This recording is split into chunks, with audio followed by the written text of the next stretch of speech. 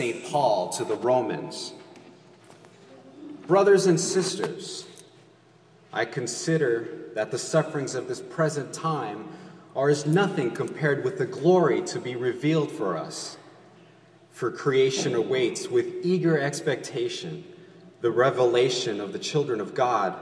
For creation was made subject to futility, not of its own accord, but because of the one who subjected it, in hope that creation itself would be set free from slavery to corruption and share in the glorious freedom of the children of God.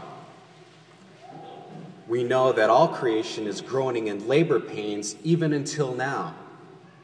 And not only that, but we ourselves, we have the first fruits of the Spirit. We also groan within ourselves as we wait for adoption, the redemption of our bodies. The word of the Lord.